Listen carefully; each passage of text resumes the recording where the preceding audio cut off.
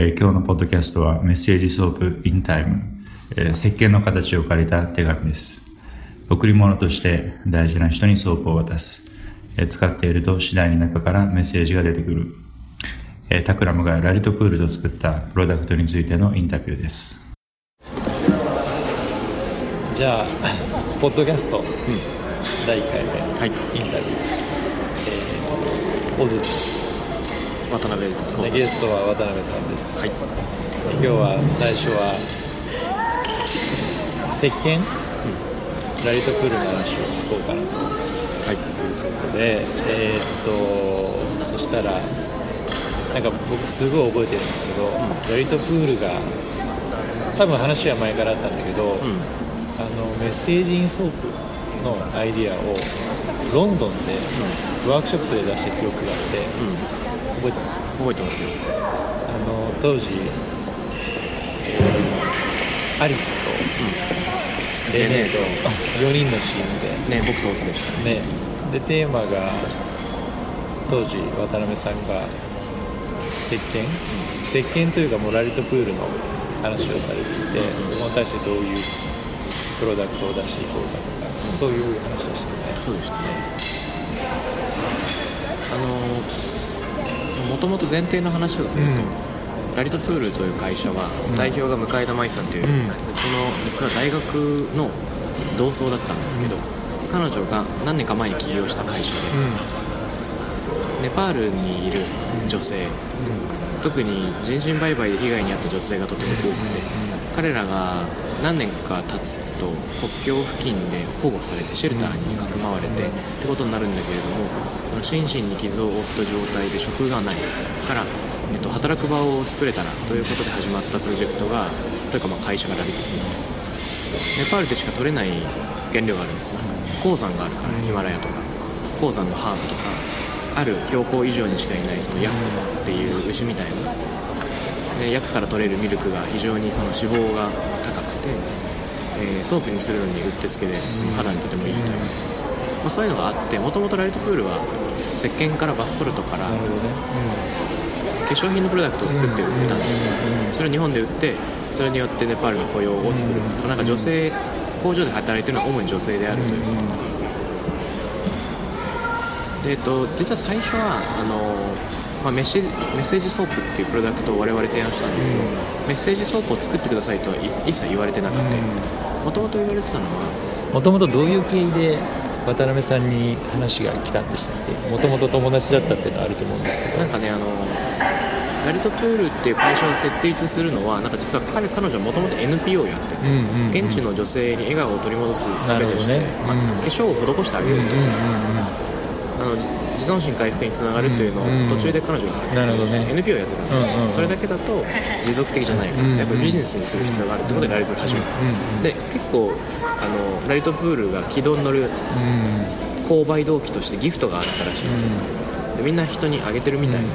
誕生日とかお祝いとかお礼とかで、化粧箱を作ってくださいタクラムさんっていうなんか依頼があったんですよ。でなんか石鹸とかバスソルトとかいろんな組み合わせが入るギフト用のいい感じの箱、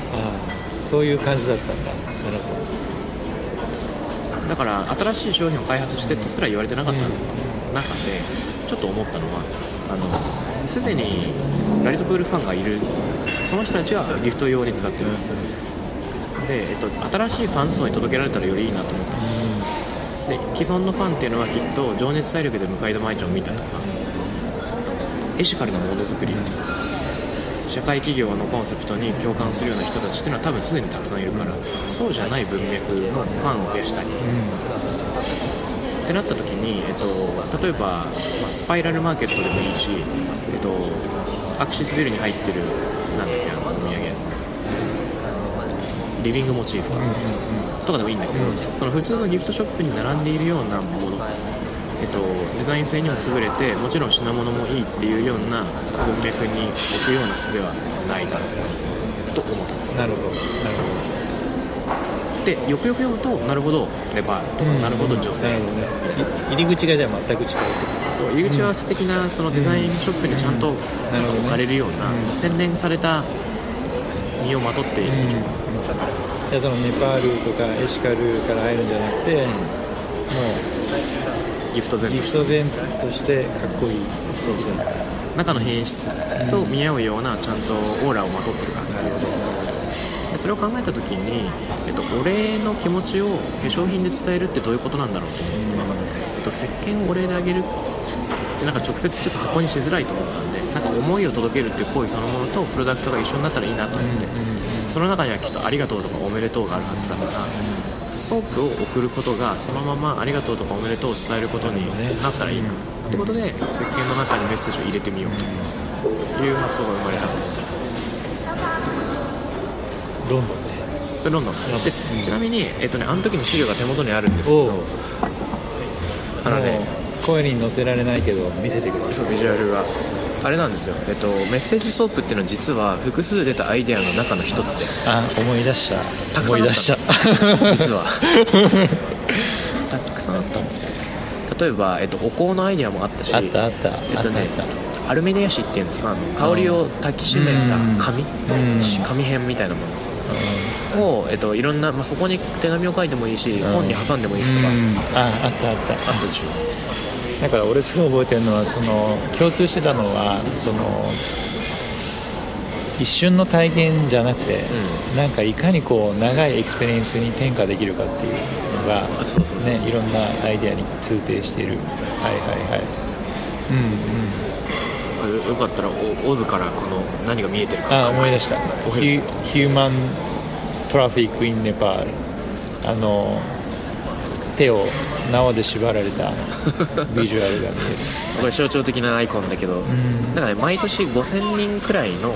女性、主に14歳から18歳という若い女性がネパールで、なんていうの、人身売買の被害に遭ってると言われている、女性が多いです、なるほどね。いわゆるなんというか、そのままダイレクトに訳すと性奴隷的な感じで、になってしまうことがある、でやっぱり一定の年齢に達すると、解放されるっていうよりも、なんか捨てられるに近いように、放棄されてしまう。で、運のいい人たちはちゃんとその故国に帰って保護、シェルターに保護してもらうってことなんだけど、要はあれですよね、こう経済的に辛い親がその子供をある種金銭を対価にして売ってしまうっていう状況があると、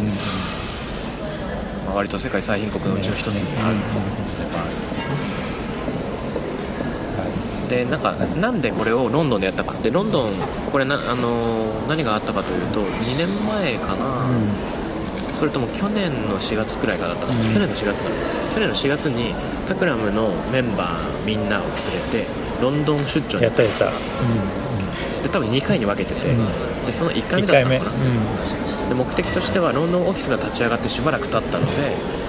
東京のメンバーにもロンドンを見せたいってことで10人くらいを連れてタクラムのリード全員と一緒に行っ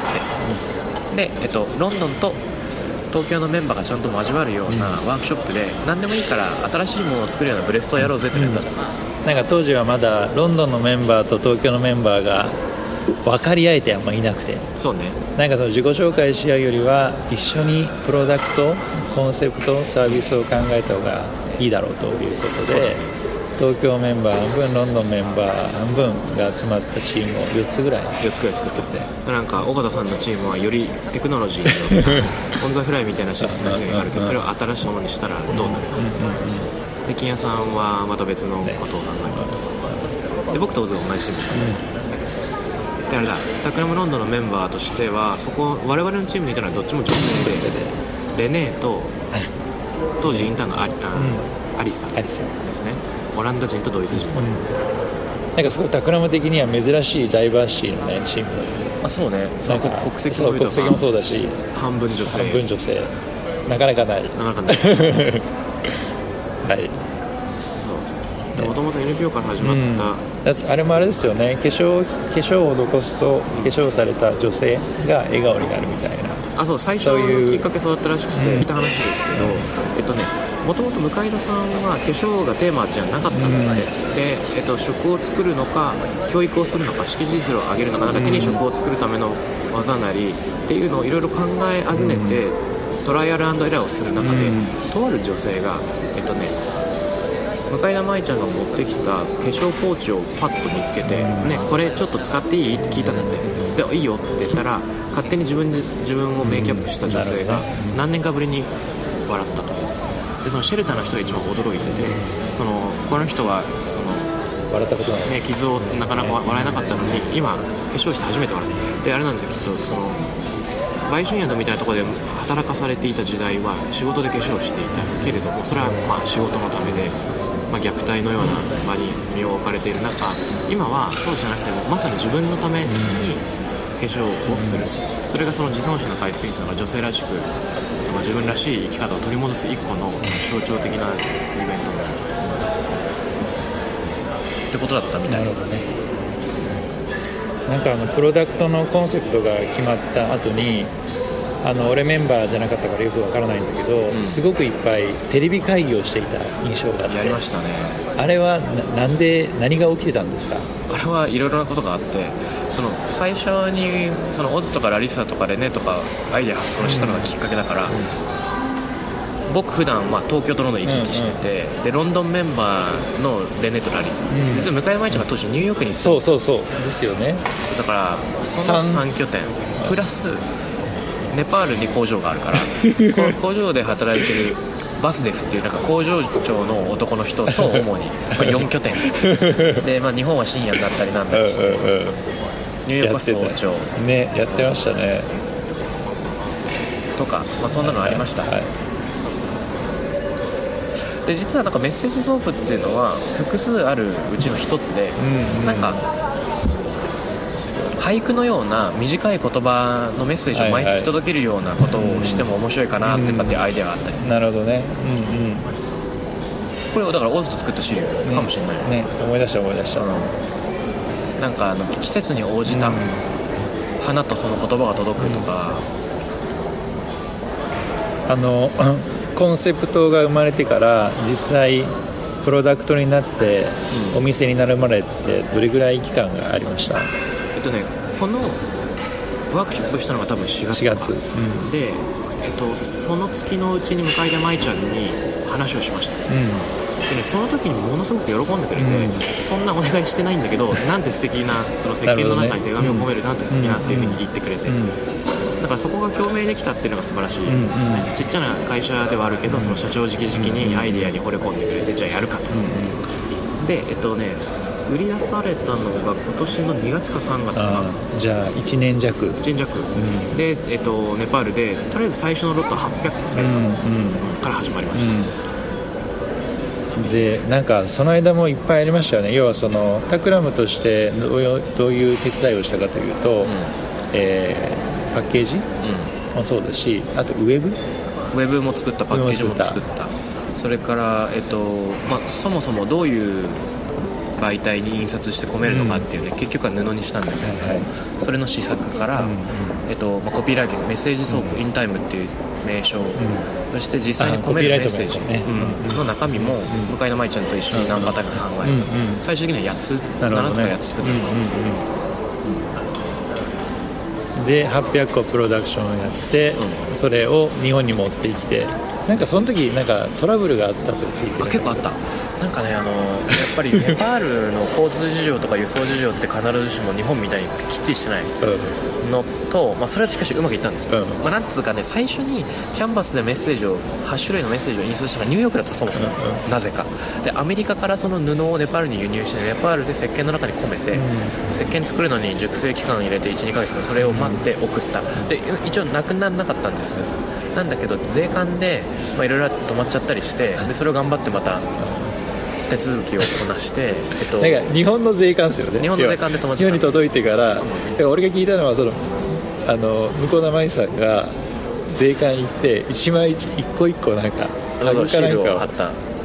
シールを貼り直している、でこれちょっとオフレコかもしれないんだけど、要するにどういうことが起こったかっていうと、原材料みたいなのを一つ一つのパッケージにちゃんと明記しないと輸入が成り立たないらしくて、で、一個一個に貼ってなかったんですよ。なるほど。とかなんだっけな、外装に貼ってなかったのかな、内装には貼ってるけど外装に貼ってないとか、でそこをギリギリ満たしてなかったから送り返すよっていう連絡が入った時に、それだとローンチに間に合わないんですって言って舞ちゃんが言って直談判して今全部ここで開けて貼るんだったらいいよっていう OK をもらってとかっていうことがあった結構なんか税関の人に助けてもらったっていうしかもなんかねそのシールを貼る作業を舞ちゃんとともに税関のおじさんたちは手伝ってくれたっていうありがとうみたいな。なるほど。で彼女が言ってたのは、彼らおじさんたちにぜひお礼をしたいしお礼するんだったらこのメッセージソープを送るのが一番いいなと思うんだけどなんかいつも思ってるよみたいなメッセージを送れないちょっと違うみたいなちょっと違うこと話して、で無事にあれ日本のローンチはどこでしたっけ最初に売り出したのは。銀座三越だったかな、とあと、ラリトプールのポップアップショップを代官山で期間限定でやったんですよ。どこでしたっけ。代官山で毎晩ゲストを招いてトークイベントをやるっていう形で、ジャズピアニストの中田ジョイさんとか、森岡書店森岡さん、そう僕の義理の兄っていうか義理でもないんだけど森岡さん呼んだりとか。そう森岡さん呼んだりとか、1週間ぐらいやりましたね。やったね。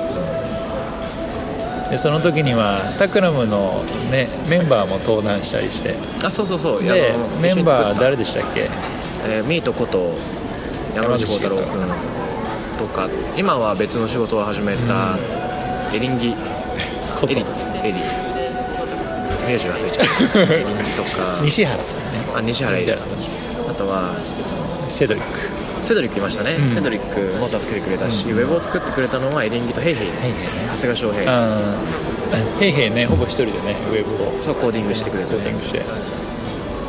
ェブすごい好評。あれはいろんな人に見せてるけどすごい、ね、ありがとうございます。あと写真も素敵で、鈴木さんそうなんだよね、鈴木陽介さんっていう、写真家の我々のとても仲のいい人に撮ってもらって、でポイントはなんかこのとにかく石鹸を渡すといずれ中からメッセージが出てくるよってプロダクトなんだけど、それがすぐあからさまに分かったりそれが言葉になってるっていうのはあんまり粋じゃないから、じわっと伝わってくるようなそのインスタントな時代にインスタントじゃないウェブにしたいという思いがあってちょっと分かりにくいあえて分かりにくくしてあるみたいな。あれなんか撮影もすごく面白かったと聞いてるんだけど、セドリックがずっとこう石鹸を溶かす、だから本当は 1,2 ヶ月かけて溶ける石鹸をその場でメッセージが徐々に現れるのを見せるために、その場で手を洗いまくった。そうみんなで洗いましたなんかねまずモデルさんを雇うっていうよりも当日集まった中で一番いい手をしてる人にしようっていう話があって手オーディションがまず手オーディションで僕セドリックミート3人オーディションしたんだけど結局ダメで鈴木さんのアシスタントのケイタっていうケイタ君にやってもらったそうなんだ。そうでその代わり僕たちがアシスタント役もやらなきゃいけないのでいろいろ石鹸をもちろん石鹸洗うのとか僕たちの得意でそれをやったりしました、でも何が良かったかってただ単に石鹸が溶けていって中からメッセージが現れる様子の写真があるだけじゃなくてなんか詩のようなビジュアルをたくさん鈴木さん撮ってくれた。例えばアジサイのドライフラワーが佇んでいるよくわからない絵とか、あと水の中で石鹸がちょっと光ってむしろ光の方が画面を占めている写真とか、だからそういったね商品を伝えないが空気感を伝える、空気感しか伝わらないようなものをあえてたくさん入れた。でそういうのができたっていうのはちょっと良い経験で、大きな企業とやるようながっしりした商品企画とかウェブサイトだとこれはちょっとできない、もっと世界観とか生活様式を伝えるってものになったんじゃないかなと。素晴らしい、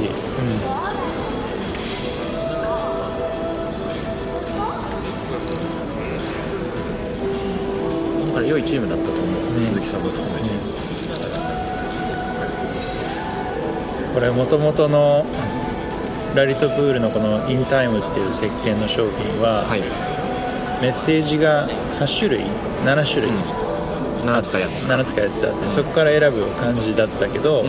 なんか今新しいプロダクトを企んでいるという噂が。そうなんですよ。もともとメッセージソープインタイムその7つか8つの決まったメッセージがあって、誕生日をお祝いするものとか、なかなか伝えられない感謝を伝えるものとか何パターンかあるけど、オケージョンに合わせて選んでねっていう類になってて、それが、封筒の形をしたしっかりした箱に入ってて4000円弱で買えるよっていう感じのがあったんだけど、それの半分のサイズの石鹸で、半分のサイズの、まあ、箱型の封筒じゃなくて本当の手紙を入れる封筒にしてみたってやつなんです。だから値段も半分くらい、より手軽にで、最近ラリトプールのお店が表参道にできたんですね。マイセンの通りっていう、表参道ヒルズの裏くらいなんで、でそこに行くと自分の手書きのメッセージがその場で書けて、その場で石鹸の中に入れてくれるっていう、だからもともとあったものが、ね、それもでかい話ですよね。要は今までポップアップショップ的にあったのが、もう自分の店舗の自分の製品を置く店舗、表参道、でね、なんか本当はあれなんですよ、もともとのもので、オートクチュールのメッセージを作ることができるんだけれども、時間とお金かかるんです、つまり自分で書いたメッセージのカードみたいなのをネパールに送って 1,2 ヶ月かかるって結構大変だから、で、それはいくつか実際に作った事例があるんだけど、もっと多くの人にって考えた時にちょっとちっちゃめにして、でこれが可能になったのは実は、まあ、最初からやればよかったんだけど、なんでやんなかったかっていうと、石鹸ってなんかホットプロセスとコールドプロセスっていう2つの主流な作り方があるらしく、ラリトプールはまあ、安全性を考慮してコールドプロセスっていう作り方で、 1,2 ヶ月の熟成期間っていう、なんかワインみたいに熟成させるとやっとその安定して固まってくるっていうことらしいんだけど、その熟成を始める前にまだ柔らかい状態でメッセージカードを中に入れるから、なるほどね、中に入るよっていうことだった、でそこの時間をいかにスキップできるかって考えた時に、まあ、メッセージがその世界を行き来するのはちょっとコストが高いから、あらかじめ石鹸作っといて、小さな、まあ、細いスリットみたいなのを脇に当てて、今ここで書いたメッセージをパッと言って蓋だけもしできるんだったら、日本で完結するんじゃないか、まあ、ネパールで作っておいたものをその場で入れるっていうのができるんじゃないか、その場で書いたメッセージ入れる、で、その新しい生産工程っていうのを、まあ、開発できたので、それめちゃくちゃでかい。そうなんですよ。なんかビジネス的にもすごいでかい気がする、どういうことなんだろう。まあ、注文してから、それまでだったら最低1ヶ月、大体2ヶ月ぐらい待たないとこなかったけど、その場でできるようになるし、まあ、あと生産コストという意味でも、ね、やり取りが少ないからその分コストも安くなって、で、まあ、1個4000円のね石鹸ってちょっとややお高い感じだけど、2000円ぐらいだったらちょっとしたギフトもすごく取りやすいし、そうですね。あとは自分で書く手紙を書きに出かけるっていうのもちょっと素敵だなと思ってて、ただお店で買うだけじゃなくて、それを中に込めるプロセスをお店で体験するっていうのは、なんかその一通一通の手紙をまさに仕込む時間、書く時間っていうのをラリトプールというお店で共有できる。これってむしろその時間こそが価値なんじゃないかなって気もしてくる、それ先週でしたっけ、ワークショップを初めてやって、それを渡辺さんももちろん行かれて、そう、どんな感じでした？先週っていうのは12月のいつか忘れちゃったんだけど、水曜日に発売になったんですよ、発売と同時に、まあ、21日か22日くらいが、そもそもローンチの日で、その日に僕が聞いた話になると、ラリトプールのお店でも早速 5,6 個すぐに売れたし、その夜蔦屋家電でイベントがあったんです、向田舞ちゃんと僕が登壇して、応募してくれた20数人の人たちと、それ超楽しいですね、まあ、トークをした後、みんなで誰かに宛てた手紙を書いて石鹸に込めてみるっていうワークショップ、いろんな人いました。向田舞ちゃんのファン、タクラムのファン、ソープを作りたいと思ってた人、みんなどういう人に当てて書くんですか、メッセージを？一番ロマンチックだったのは、恋人同士で来て、いいっすね、隣に座っている人に当てるっていう見られないようにちなみにそれはタクラムのメンバーだった。そうだ、誰？女性はおたま、なるほど、お相手は大西君、栗人コーヒーが、それ素敵ですね。それすごい面白くて、僕が今度蔦屋家電でみんなでオリジナルメッセージ書けるワークショップあるよって Facebook でつぶやいたところ、大西君が申し込みましたってコメントを書いたで、やばいこれ秘密のメッセージソープなんだったみたいな申し込みましたって書いたらバレるじゃんって言って送り先であったその彼女をもう一緒に行こうっていやでも逆にね一番ねこのプロダクトのストーリーが入るような作り方ですよね。隣にいる伝えられるけど、あえて時間を置いてメッセージが伝わるみたいなね。だから僕たちもまさにそのワークショップをやる日、向田毎日に僕は Facebook メッセンジャーであと何分後に着きそうとかやり取りしてて、それが多分共存するってことなんですよ。日々は LINE とか Facebook メッセンジャーとか E メール使ってて、でも本当にゆっくり味わってもらいたいメッセージとか伝えたい気持ちっていうのを、手紙のような意味合いで送る。だからゆっくり手紙のことをよく英語でスネイルメールって言いますけど、ゆっくり来るっていう、これももっとスネイル使い切らなきゃいけない。でこの使い切るっていうのが人それぞれスピードが違うっても面白いなと思ってて、全身洗う人だったら1週間かもしれないし、手だけだったら3ヶ月かかるかもしれないみたいな。ちなみに僕もこれを渡辺さんからもらったというね、これはい、結婚式でいただきまして、ちなみに僕は全身派で割と早くなくなってマジいつ頃開けました？1ヶ月ぐらい、1ヶ月ぐらい持つかなと思ってたんだけど、開けてからメッセージが現れるまで2週間ぐらい。早い結構早かった。オズ背高いから全身だと使用量が多いっていう設計の使い心地はどうでした？よかった、すごいよかった。なんかね、すごく決して泡立ちがいいわけではなくて、それ悪い意味じゃなくて、何かすごいね、そのタオルにすりつけるたびに、その天然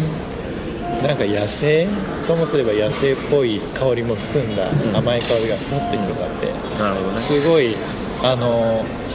すごくいいもので自分の体を洗っているということを日々感じながらよかったです。体を洗っていた。本当にすごいよかった。香りは確か2つ入ってて、パルマローザっていうちょっとバラのような香りと、ジャタマンシー、もしかしたらちょっとサイン効果じゃないけど、恋の香りみたいなものあとジュニパーも入ってたかもしれない、ジュニパーはジントニック、ジンに入ってるような香草ですよね。そういう類の香りだったような気がする。いや本当あれはね、素敵な経験でしたよ。メッセージどうでした？メッセージね、それは僕と渡辺さんはね、意外とというか割とね、2人でやる仕事が多くて、なんかその過去こんな仕事をしたねみたいなことが書かれていて、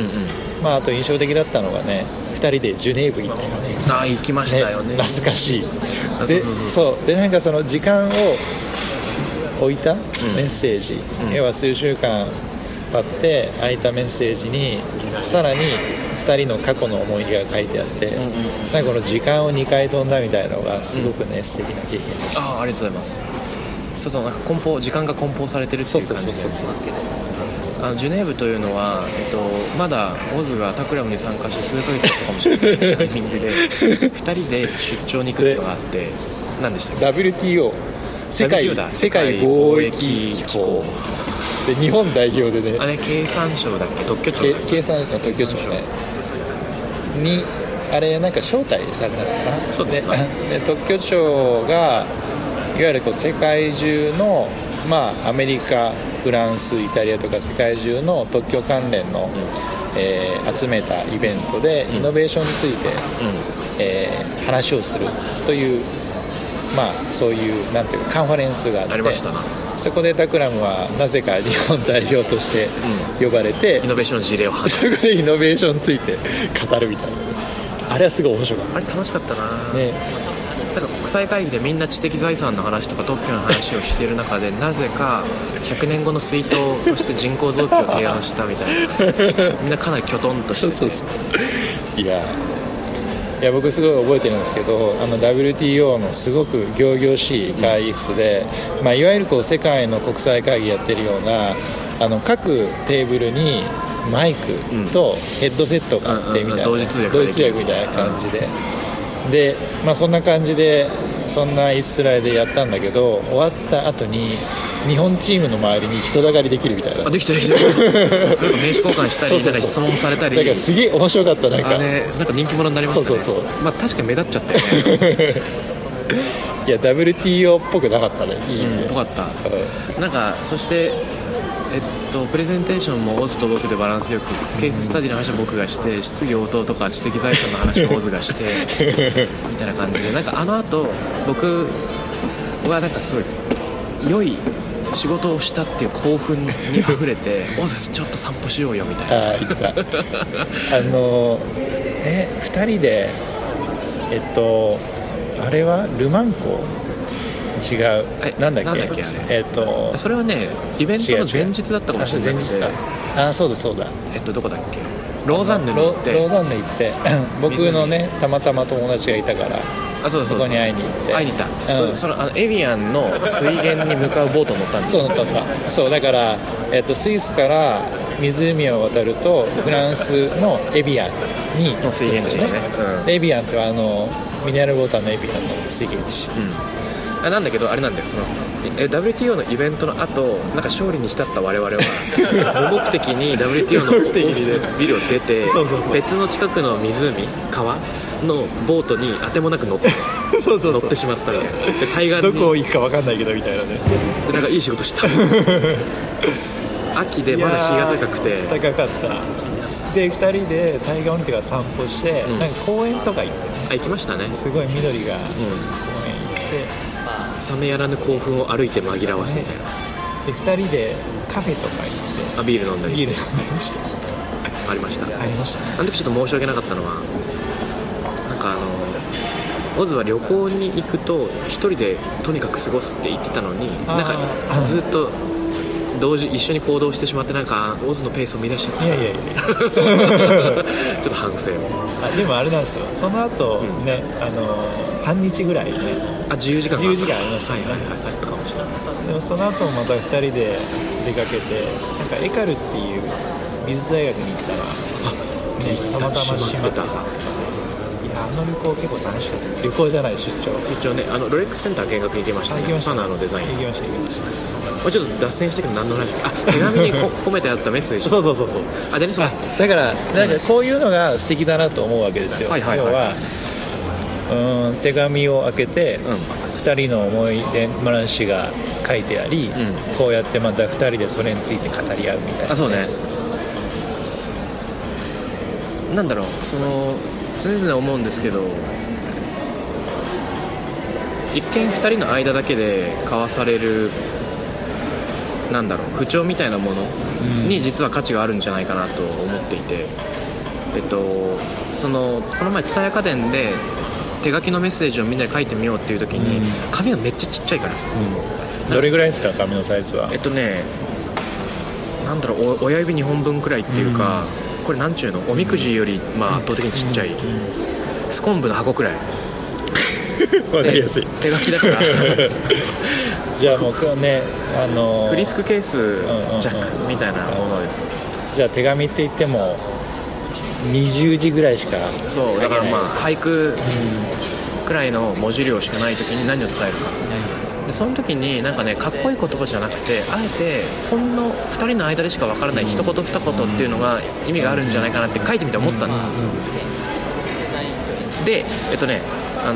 例えば僕が友達に送った手紙がこういうのがあるんだけど、単語の羅列なの。白ビール、テラスの散髪、諫早バーベキュー、ギター、屋上の噴水、ホース、故障のみ。分かんないだからもはや暗号で、でも僕と送ったのは長崎出身の健作君って男の子なんですけど、の間ではもうめちゃくちゃビビッドに映像が出てくるっていう、でこれでいいのかなと、なんちゅうのか、別に、いつもありがとうって言わなくても、それがなんとなく伝わるっていうようなものってもしかしたらこれかもって書いてみて思いました。なるほど。いやすごくいい。オズもやってみて、ぜひ。やるやる結構楽しいこれ。待って僕もそうだし、オーディエンスの方もそうなんですけど、そのメッセージインソープ、私もやってみたいという人がいたらどうすればいいんですか。自分の手書きで書く場合は、一番簡単な方法はラリトプールのお店の表参道店に行ってでその場で手書きで書く。そうするとその日、目の前で詰めてくれて持って帰れる、で渡せるっていう感じ、でなんかね大量に作る場合はもっといろんな方法があって、それもまあお店で相談すると一番いいのかな。表参道のお店は営業時間はどんな感じなんですか？俺もう早速行こうかなと。ぜひ行って、Facebook で見ると一番いいと思います。営業時間を忘れましたよくね、向こうの舞さんがね Facebook で今日は何時から何時までとかね言われてるから、で舞ちゃん本人がいる時間と、もう一人の働いている徳さんっていう女性がいる場合とあります。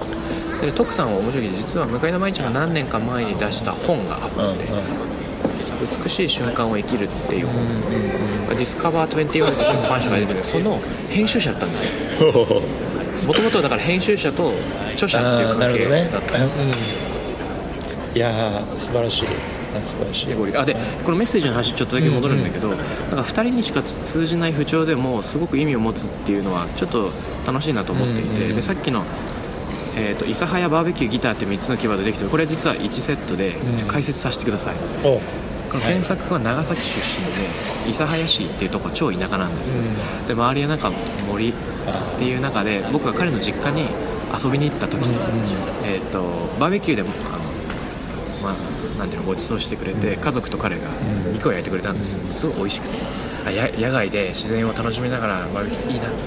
で、一食一飯のお礼として僕泊まる予定だったから、彼のギターを借りて1曲、曲を歌ってお礼しようと思って、ビートルズのなんか Here's the End of Everywhere っていうのを弾き語りしたんです、ちょっとかっこいいかなと思ってポローンっつってみんなの顔を見てパッて顔を見上げたら、家族がみんなガツガツ肉を食ってて全然聞いてなかった全然かっこよくなかったっていう思い出があって、で僕と検索の相手では諫早バーベキューギターっていうと、もうそのなんか爆笑エピソードが思い返されるっていう笑い話なんだ。じゃあこの諫早バーベキューギターが1セットなわけですね。そう1セットだから、白ビールテレスの散髪っても1セットで、なるほどね、最後の屋上の噴水ホース故障っていう3つのキーワードも1セット、それ何なんですか、屋上のホース。彼が昔三田のとあるマンションに住んでいて、飲み明かした朝、なんか金曜の夜飲んで土曜の朝日を見るために屋上に出たらホースがあったんですよ。でわーいってそれで水をまき散らしてみんなで遊んで、それだけちょっと蛇口をひねったりしてたんだけど、数日後屋上のなんかなんちゅうの水道管がちょっと破裂したっていう故障しちゃったいけない話は。いやこれは、ちゃんとその修理した。検索さんはこれを、受け取った？受け取りました。受け取った、じゃあまだ見てない、これは。そう、結婚式の場で渡していて、そうか彼がだいぶ時間経ってるからね、開けてくれてるんじゃないかなと想像。その後会いました？会ってない。会ってない。だ多分会った時にね、年末だから聞いてみます。いや素晴らしい。はい、そろそろお時間ですね。お時間ですか。はい、ありがとうございました。じゃあ今日は田辺さんにラリトプールについてお話をお伺いしました。小津さんありがとうございました。ありがとうございました。